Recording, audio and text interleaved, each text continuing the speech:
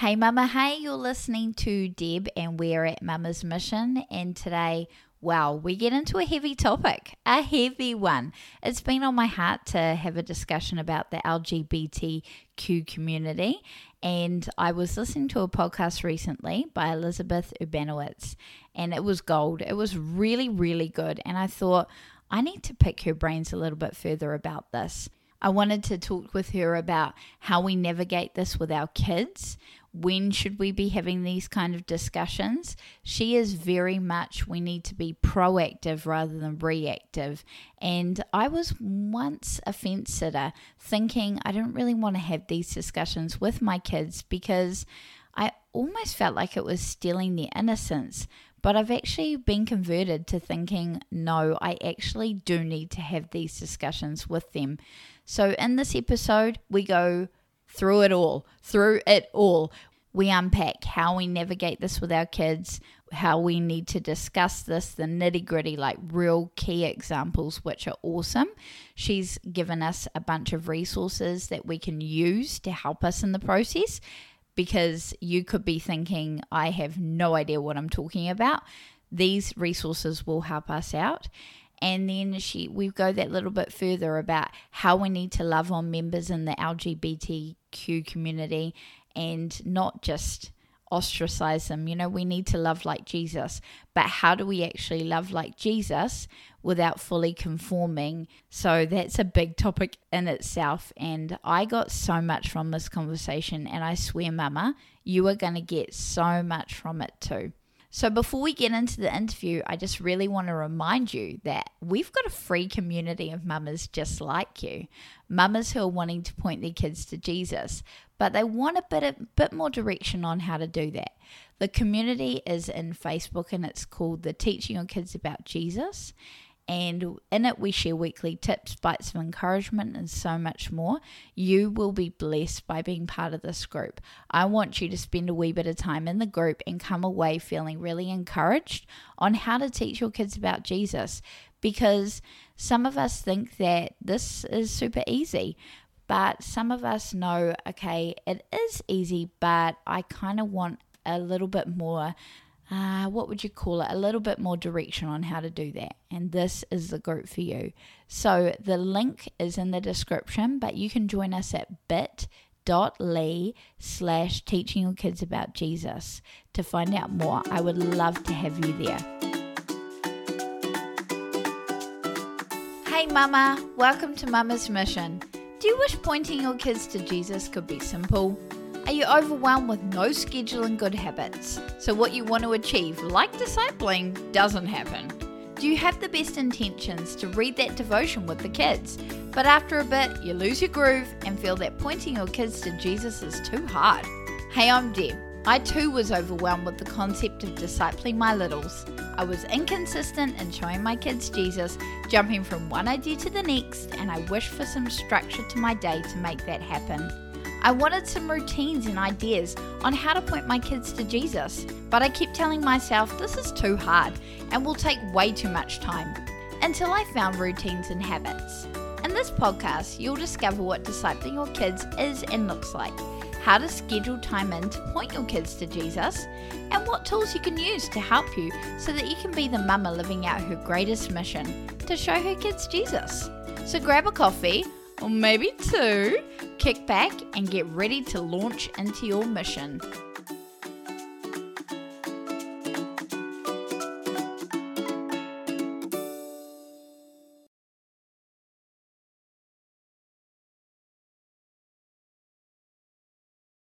Thank you so much, Elizabeth, for joining us here at Mama's Mission. It's such a privilege that I get to share time with you and get to pick your brain on this really important topic. So thank you so much. Oh, it's my pleasure. Thanks so much for having me on today. So before we start and kick off into the heavy duty topic, could you share with the listeners a little bit about yourself? Yes. So I love the idea of Mama's Mission. I love the idea of moms and dads discipling their children. And I actually am not a parent. I do not have any biological children, so that it might seem strange. Why am I on this podcast?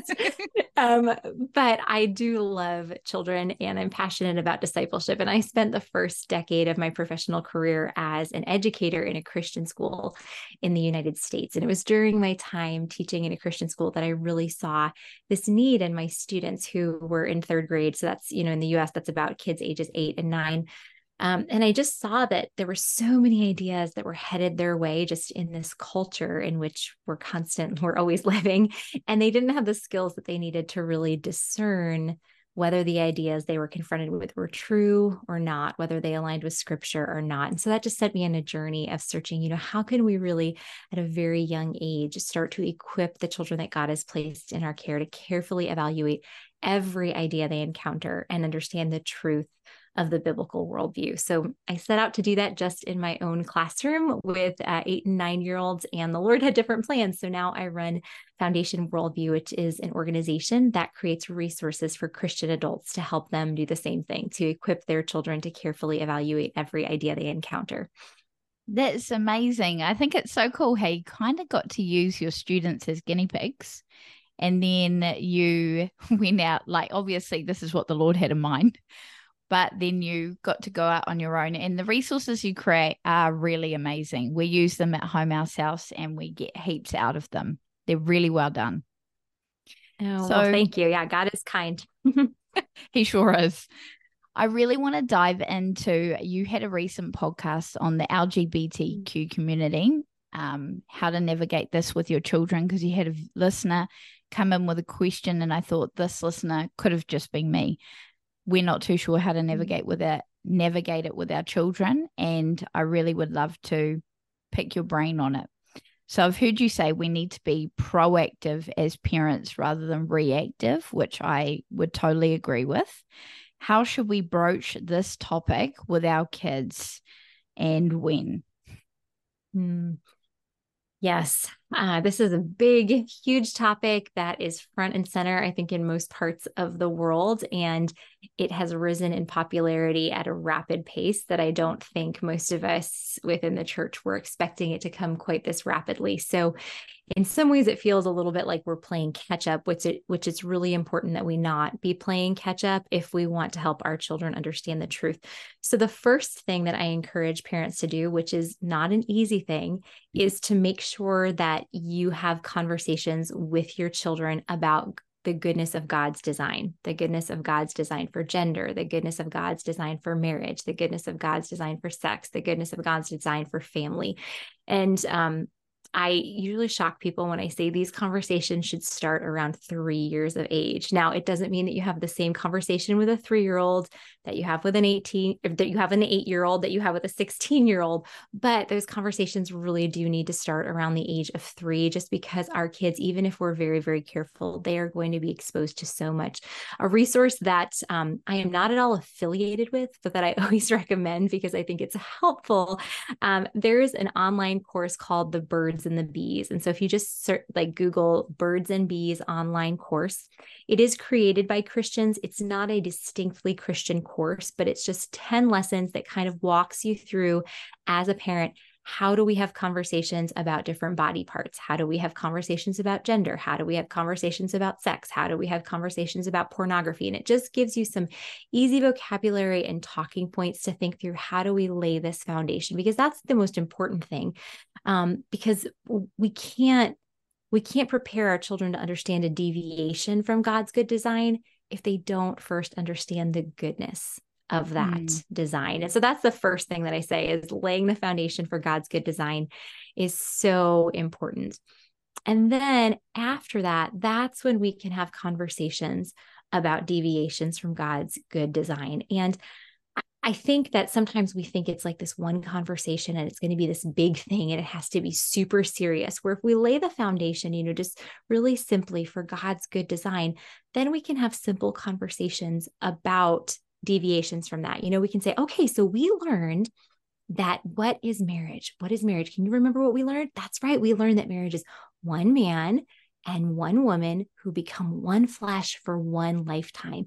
And what are some good things that we see from that design? That's right. We get children that way. And children are safest and healthiest when they are raised in a home where their mommy is married to their daddy, and it's one man and one woman becoming one flesh for one lifetime, and then we can talk about, and God has even told us that that's a picture of Jesus and the church. And that's such a good picture. And then we can talk and say, sometimes people don't understand the goodness of that design and they want to make up their own design. So sometimes people might say that it's okay if one man and one man get married, or one woman and one woman get married. But how is that different than God's good design? We can talk about that. And can one man and one man's body make a baby? No, they can't. Or could one woman and another woman's body make a baby? No, they can't. And then what's that a picture of? That would be a picture of Jesus and Jesus, or the church and the church. That's different. We can just have conversations. I actually had a friend just share with me earlier this week how she had a conversation with her son because there was a show that they had been watching. I don't know, her children are 5 and 6, so they're still pretty young. And there was a show that they had been watching, and I think it was about dogs, like it was a dog family. And then they introduced a new main family on the show, and it was 2 mommy dogs. And so she told them that they weren't going to be watching it anymore. And her son was just like, why, mommy, why aren't we going to be watching this? And she's like, let's think, how did we talk about you were born? And the language she used is, you take a little bit of mommy and a little bit of daddy, and then we get you. Now, if we took a little bit of mommy and a little bit of another mommy, is that possible to get you? No, that's not possible to get you. So what is that show telling us? That's right. That show's telling us something that's not true, because it's impossible to get a you if we have a mommy and a mommy. And her son was like, oh, that's silly. That makes sense why we're not watching the show anymore. And it wasn't like this big, huge, stressful thing, but, she was just able to explain it really simply. In the same way, when we're thinking about transgenderism, which is something completely different than homosexuality, we can talk about, the goodness of how God designed us and how our bodies tell us the truth. They tell us true things about us, and sometimes our feelings line up with our bodies. Sometimes our feelings don't. Sometimes our feelings point us to the truth. Sometimes our feelings trick us. And so if we can get used to talking to our kids about that, and then say, well, what if you have a boy's body, but on the inside, you like things that a lot of girls like, and maybe you feel like you would like to wear a dress instead of, shorts and a t-shirt or whatever. What is the truth about you? Is the truth your feelings that you're a girl, or is the truth your body that you're a boy? That's right. Your body shows you the truth about who you are. So even just at young ages, if we can start having these conversations with our kids, lay the goodness of God's design, and then present deviations from that design, I think that's a really easy way to start. And it doesn't need to be a huge, really scary thing for us if we start at a very young age. That's really good advice, actually. I have a question about, you alluded to it. Is this something that you would have, would this be a one and done conversation, or would you do this sporadically just on the spur of the moment when your kids have questions, or how would you go about that? Well, I don't think it's ever a one and done. I don't think anything's really an ever one and done. I mean, think about, teaching your child how to make his or her bed, or teaching them something in math. It's never a one and done, which I think sometimes, because these are uncomfortable conversations, because they're about issues that are so intimate, sometimes we can want it to be a one and done and just think, okay, we talked about this. Let us never open up that can of worms again. Where we don't want either the goodness of God's design or the deviations from God's good design to be taboo conversations. We want our children to feel very comfortable coming to us with their questions, because we want, especially at the young ages, we want to be the ones that are answering them. We don't want them to go off to who knows who, and ask these questions. And then when they're older, we definitely don't want them to go off to, Google, Oh, yeah. and look these things up. We want them to come to us. And even if we don't know the answers, we can help. We can search for the answers with them. So I would just encourage parents to make this an open conversation, that you do need to have an initial conversation about these things, but then to circle back to it. I'm sure my friend's son is going to bring up, the dog show, with two mommies at some point, and there's going to be times where they're going to be seeing two men or two women walk down the street holding hands or kiss one another, or they're going to have, a classmate or a person in the neighborhood, who has two dads. And so to keep the conversation open, I think one thing that I mentioned on the podcast that you referenced that I think is really important is teaching our kids when to say things and when they might not need to say things. Kids just blurt out whatever is going through their mind. It was about a month ago now, I was having dinner with a friend just at Chick-fil-A, and a fast food restaurant here in the United States. And there's a play place there. And so she and I were talking, and her kids were playing in the play place, and her youngest son opens up the play place door and through the whole restaurant screams, "Mommy, there is someone in here who does not know Jesus. Is that a sin against God?" And like my friend is like ready to die.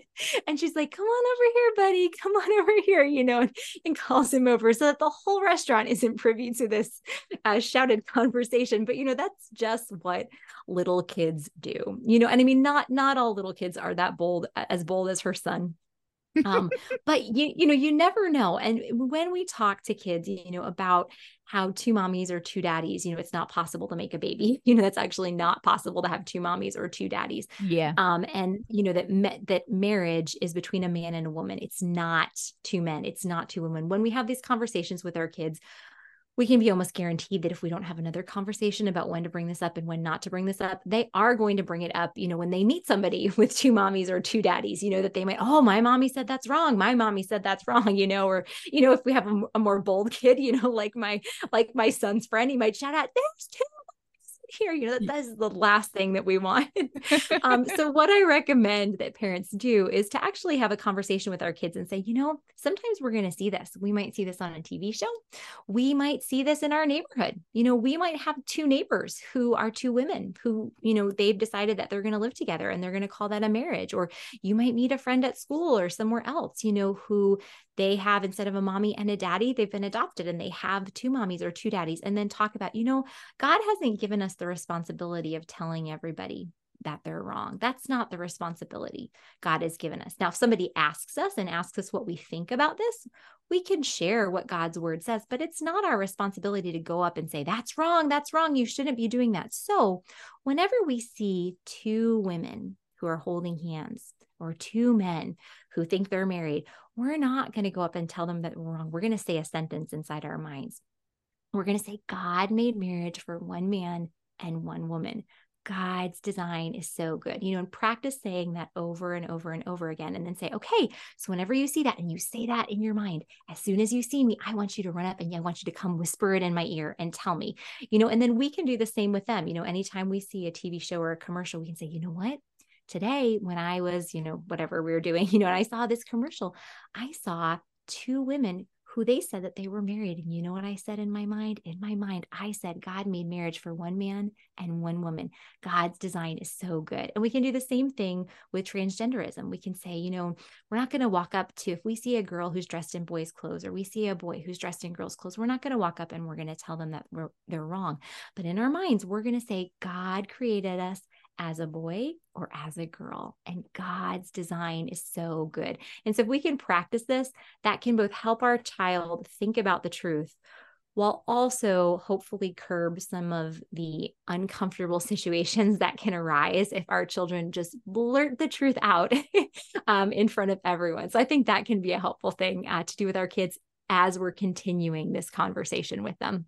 I really like it how you did mention that in the podcast, because that was one of the excuses, I suppose you could call it, as to why we haven't necessarily navigated this with our daughter, because that's one of my biggest fears. Because the reason we wanted to navigate it is it, pertains to a close family member. And I never wanted her to go up to the family member or their family and point fingers and say, what you're doing is wrong and God doesn't, want you to do this. Like, I don't want her to do that at all. Yeah, no, and I mean, that is a real fear, when we're working with little children, it is a real fear. And I think in the conversation, if we can make sure that we're always talking about God's love for the lost, what did Jesus do for us? What did Jesus do for our neighbors who think that marriage can be two men or two women, or our neighbors who might feel like they're a different gender than our body? Jesus died for them. Like, that's how much Jesus loves them, that God doesn't sit up in heaven and look at us and just see our sin. God sees his image bearers who he wants to redeem. Yes, God does see our sin. And yes, God will punish sin ultimately for those who haven't turned to Jesus. But that's how much God loves us and how much God loves our neighbors. So if we can make sure that we're including the gospel in this conversation, so that we're not just pointing the finger and saying, oh, that person's doing a bad thing, that person's doing the wrong thing, but reminding ourselves and our kids that that person is someone that Jesus died for. That's how much God wants that person to be reconciled to him. Yeah, that's so true. I know there are probably going to be listeners out there because I was one of them for a little bit. Why do you believe it's important to have conversations like these with our kids? Because some would argue that it makes our kids more curious. And yeah, I mean, that's not necessarily a bad thing. But why do you think that it is really important? Because I know there are some parents, myself included, I felt like at one stage I was angry because I was like, I feel like my daughter's innocence has been stolen. I didn't want to have this discussion with her, but I'm feeling it is more and more imperative that I do. So why do you feel that it is important that we do have these chats?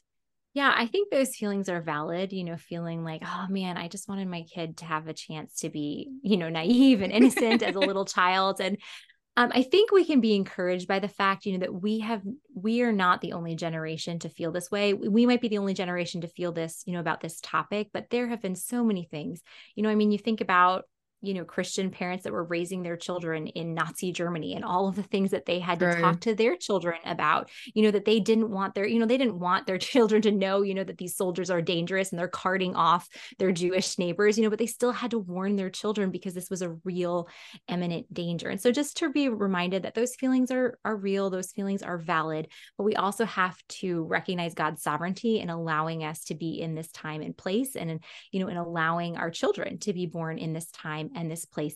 And so the reason that we want to have these conversations, there's a couple of reasons. The first reason is I don't know if there is a word for this. I am not a psychologist, but there is just this real psychological phenomenon that whoever we hear about something from first, we view that person as the expert, probably because the paradigm is created in our mind at that time for that concept.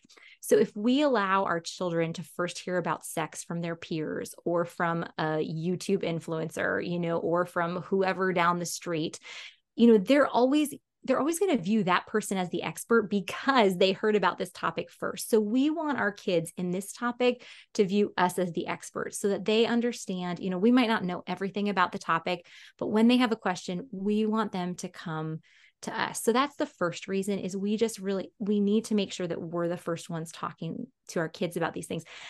And the second thing is our kids, even if we're so careful, our kids are just going to be exposed to things, and we want to prepare them for it. And it's so much better to be proactive rather than to be reactive. Even when we're thinking about things, like God forbid, like sexual abuse, we want to prepare our kids to know how valuable their bodies are beforehand, so that they're prepared to know, that if someone touches them inappropriately, or does something or says something inappropriate, that is not right, and that they should immediately come to us. So really, what I like to say is that the protection does not equal complete isolation.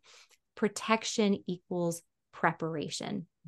And the thing is, in his book, The Screwtape Letters, C.S. Lewis is writing. If your listeners haven't read it, it's a very interesting book, and that C.S. Lewis is writing from the perspective of a demon who is writing to his nephew, teaching him how to tempt, his, I'm putting air quotes up now, his patient, who is the man he's been assigned to tempt.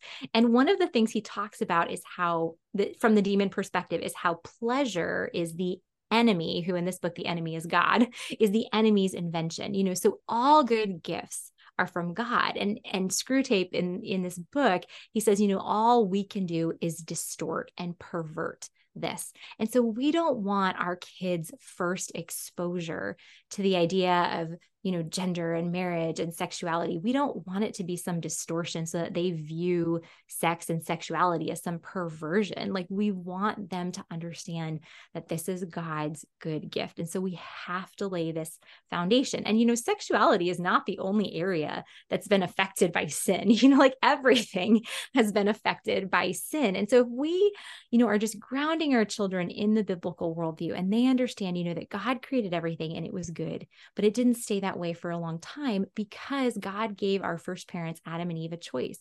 And when they were presented with the opportunity to love, trust, and obey God, or love, trust, and obey themselves, they chose to love, trust, and obey themselves. They ate from the one tree of the garden that God had forbidden. They became sinful, and God cursed the ground. And we now live with their inherited sin and on this ground that has been cursed. And this isn't the end of the story, that God has sent his only son to redeem us, to reconcile us to himself so that we can one day live with him. But we want our kids to view life through this lens, that like we have these good gifts from God, and all good gifts can be distorted because of sin. And so we just want our kids to have this framework. We want to prepare them. And even, thinking about like, oh, I didn't want to have this conversation with my child, until he was like 7 or 8 or 10. And we have to have it, like when they're 3 or 4, to just trust in God's sovereignty. God, you chose for me to be born at this time in this place, for my child to be born in this time in this place. I don't want to have this conversation, but it is necessary. Help me to do it well, so that my child wants that the affections of my child's heart are stirred towards you and wants your goodness and your beauty. So that's why I would say it's really important, even if we don't want to have these conversations, that we make sure that we start having them. That's really cool. It was really convicting. And you're not the first person I've heard say that the first thing that we discuss, that, or our kids are exposed to, they view that person or that source as the, the fountain of knowledge kind of thing, and the expert. And that was really convicting for me, because as I preach all the time on this podcast, if we're not going to be intentional with discipling our kids, the world will disciple them. So who would you like? Would you like the world to? Because they're going to. It just happens. And yeah, I'm by no means the expert, but I can wing it. And I'm prepared to do that, just so that my daughter, or my children, both of my children, my son is only 1 at the moment, but that they do want to come to us and pick our brains and be open, because that's what it's about. I don't want them going, oh, I don't really want to ask mum and dad that's too uncomfortable, awkward. I'm just going to go to Google all my friends. Yep. And I think you bring up a good point, that it can be so easy for us to fear like, I am not the expert on this topic. Like, what if I screw it up? What if I say it wrong? What if I get nervous? What if my kid asks me a question that I just like freeze on? Either I don't know the answer to, I don't want to know the answer. I think we have to be okay with things not going perfectly. Like, we could have a conversation, it could go very poorly, but here's the thing, it's not a one and done. Also, our children are not leaving home to go off and start their own lives tomorrow. Like thankfully, when they're, like when they're young, we can circle back and say, you know what, you remember when we had that conversation yesterday and we were talking about the goodness of God's design for sex. Mommy said some things that I just want to come back and I want to talk about again, because I don't think I said them very clearly. And it's okay. It's okay to do that. It is so much better for us to circle back with our kids, and say, hey, like, I got some of these things wrong. I want to talk with you about this again and see if you have any questions, or I answered your question incorrectly, than it is for us to be silent. It is way better for us to have to circle back and correct mistakes than it is for us to be silent. You're so right. I would so agree. The last question I have, because, you've just given so much, but the last question I really wanted to pick your brain, because you discuss this in your podcast, but I kind of wanted to go a little bit further along with, because obviously it wasn't a conversation between the two of us. You mentioned that we need to come alongside members of the LGBTQ community. So it doesn't mean that we just point them out and that those are those people. You encourage people to invite them into our home, get alongside them, love on them the way that Jesus wants us to. So how do we do that in our home without conforming? So by that, I mean, would you suggest we encourage our kids to use the pronouns that they want, or would you suggest we use their correct pronouns? If they have a name change, how would you navigate that? Because this is something that I've seen in the community, that when you don't accept, it's almost like you're dead to me. I don't want anything to do with you because you can't accept me. It's such a fine line, and I want to come alongside these people and expose my children and just say, let's love on them. How do we do that? But then there's that line, and it's kind of like, how far do you go without feeling like you're accepting an untruth, if that makes sense? Mm-hmm.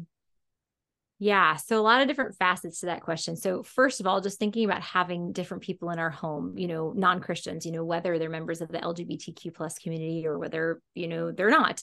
I think our homes really should be places that are welcoming, both for Christians and for non-Christians. For a really thorough treatment on this topic, at Foundation Worldview, we did a podcast with Rosaria Butterfield last year, who wrote a book called The Gospel Comes with a House Key. So we did a whole webinar called Raising Kids in a Home That Practices Biblical Hospitality. So that will go into an hour of this conversation. But I think it's just really important that we have rhythms and routines established in our home so that it's distinctly Christian, that we're praying every night before dinner, that we're reading scripture, at some time throughout the meal, that we're guiding our children. So that way, when we invite others into our home, we're inviting them into this Christian life, that they're going to be brought before the throne of God in prayer before the meal, that they're going to hear scripture at some point, whether it's during the meal or after the meal, that it's just like, hey, this is our family routine, come on in. And so I think that's really important because, we want to love people. We want to invite them into our home. We want to expose our kids to a whole variety of people, and it needs to be done within the context of a Christian home. So I think that's one that's really important, that our home is distinctly Christian as we're opening it up to the outside world. Again, that webinar has tons more detail with that. Then the question, what do we do with pronouns? That's an incredibly difficult question that Christians have a whole bunch of different thoughts on. I will tell you what my thoughts are. I think that God has called us to be truth tellers. We are not called to beat people over the head with the truth, but we are called not to lie, because God is truth. It's impossible for, Jesus says he is the truth. It's impossible for God to lie. And so if we are lying to someone, we're not reflecting God. And so if you tell me that your pronouns are he, him, and I accept that, what he, him means is that you are male. And so if I use those pronouns, I am lying to you. If you tell me you've changed your name, you tell me you've changed your name to Matthew, that's a name that is traditionally male. However, names are very much subjective. My name is Elizabeth. My parents could have called me Jessica. They could have called me Helen. They could have called me Marie. That's subjective, just, the fact that they decided to call me Elizabeth. So I could go by another name and I would still be female. So my personal thoughts are, if we call someone by another name, we're not lying to them, because they've subjectively decided to change their name. If we are calling someone by a pronoun that does not match their biological sex, I think that we are lying to them. So my recommendation would be to not call someone by a preferred pronoun. Now, this is something I don't know that we can train our kids to do, because I think it is wildly complicated. Yeah. I think we as adults can really work to train ourselves. If we have a niece, Jasmine, who's now going by the name Tyler, we can train ourselves to work really hard to just say Tyler, Tyler, Tyler, Tyler, Tyler. Now, when we're talking to someone one-on-one, it's really not hard, because you'll notice, when you're in my conversation, the only pronoun I have used is you, which pretty much everyone is okay with that. If we included a third person in this conversation, I might look over to you and say, well, she just said. So it's usually only when there's more than one person in the conversation that preferred pronouns are involved. And so I think we can train ourselves. It's hard, but I think we can train ourselves, just to use the person's name, so anytime we're talking to them or about them, we're using their name. Our kids, I think that's a burden that is too big to place on little kids. So that's where I think that's where I think it really involves situational wisdom. I think blanket, we don't want to just push people away. We don't want to just push family members away. But at the same time, we also have to, really pray through and just get, advice from those within the body of Christ who know us well. Is this too much for my kid to handle? Maybe at Christmas, and Easter, it's not too much for my child to handle, but maybe, if this family member is going to fly off the handle every time my child says her and she wants to go by him, this might be too much for like an every week kind of thing. So that's, take that advice with a grain of salt because this is something that while I have walked through it as an adult, I have not walked through raising a child in a family situation with working with preferred pronouns. So I think that requires a lot of wisdom for each situation and also something to remember for ourselves. I think sometimes we have this false idea that as long as we are kind and calm and gentle and loving, that everything should work out fine. And that's not how it happened in Jesus's ministry. No. Jesus, he was hard sometimes, he said hard truths. He was also very gentle and loving, and people continually walked away from him. So if people walked away from the God of the universe, we cannot expect that they're not going to walk away from us. And now this comment is by no means a terrible comment, but, even the podcast you were just referencing, like our most, I think throughout it, I was hopefully loving and welcoming and, showing that like, we're going to show our kids the goodness of God's design. This is wrong, but we still want to love others. And, the most recent comment on there is there's no hate like Christian, or there's no love like Christian hate.